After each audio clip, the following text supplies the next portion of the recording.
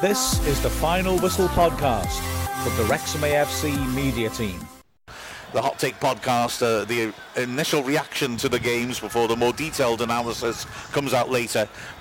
Blythe Spartans 1, Wrexham 1. Wrexham denied by a 90th minute goal in a game which was tight, which I'd say Blythe Spartans maybe just had the better of, in all honesty. Wrexham did go close with a shot by McFadden, which was brilliantly saved by Mitchell. They had a big shout for a penalty when Davis seemed to be clearly fouled in the box in the first half. Referee didn't give it, and also Dalby hit the top of the bar. But despite the fact that Wrexham maybe were making better chances, don't be fooled by it.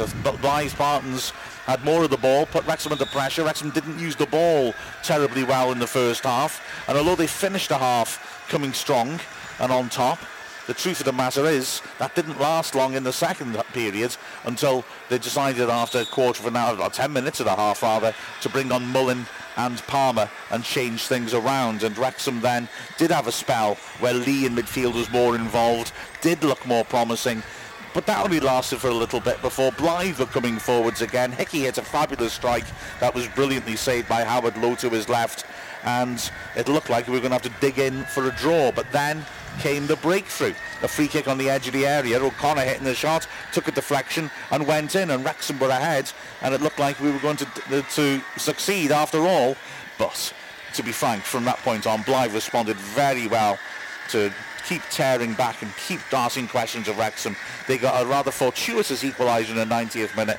Richardson whipping in a free kick from the flank. O'Donnell died for it, didn't make contact. That deceived Howard, and the ball went straight in. And although with virtually the last kick of the game, Palmer nearly scored the winner, hitting it beyond the keeper and just scraping the far post. I think, to be fair, Che, a draw, anything other than a Wrexham win would have been exceptionally harsh on Blythe. Oh yeah, but I think Blythe were the better side. They moved the ball nice, they looked more up for it. Yeah, just a bit of a lacklustre performance by Wrexham. A stereotypical of how we have been playing away this season sort of performance, and it's concerning against a side who are a league. I know it is the magic of the FA Cup, yada yada yada, but we are playing a very, very good side next Saturday, and now we have to fit in another Tuesday game in between them.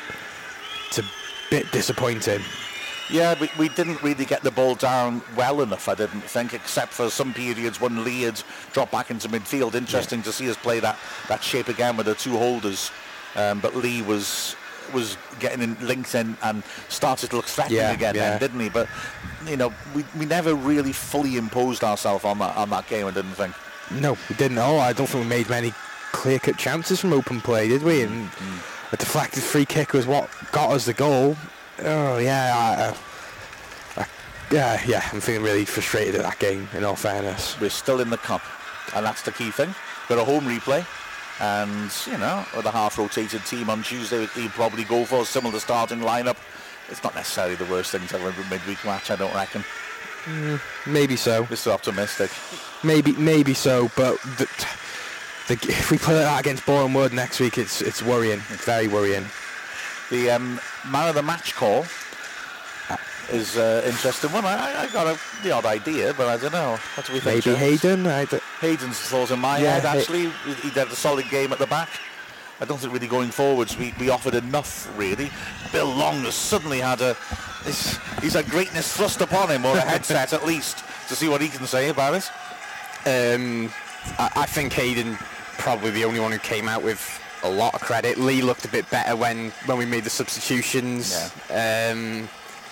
Some average performances out there, nothing catastrophically bad, but not enough to get the job done, so hard to choose. Yeah. So we go again on Tuesday, and I think like I say, Blythe would have been robbed if they hadn't got at least another game out of that, and might be a chance for some people to get some tickets for a game on a Tuesday as well, man, let's be fair. Yeah, it's in a weird way. I think I was sort of hoping for a replay, because it's going to be a while before a home game, isn't it? So it'd be nice to have a little Tuesday night game as long as the weather's not too bad. Yeah, absolutely right. So Wrexham have to dig deep to get a replay out of that match. A historic fixture, and fair play, Blythe Spartans lived up to it and managed to make us battle away for a result. There'll be the full analysis coming up, of course, and later on, maybe in the morning, I don't know, of the detailed final whistle analysis, and also we've got the highlights coming out as well. So keep your eyes peeled, watch out for stuff. Thank you for joining us all if you've been listening to the commentary on Wrexham Player. And with the final whistle score, with the final score of Blyth Spartans 1, Wrexham 1, we've been Neil Williams, Bill Long, Che Long and Mark Griffiths. This is the Final Whistle podcast from the Wrexham AFC media team.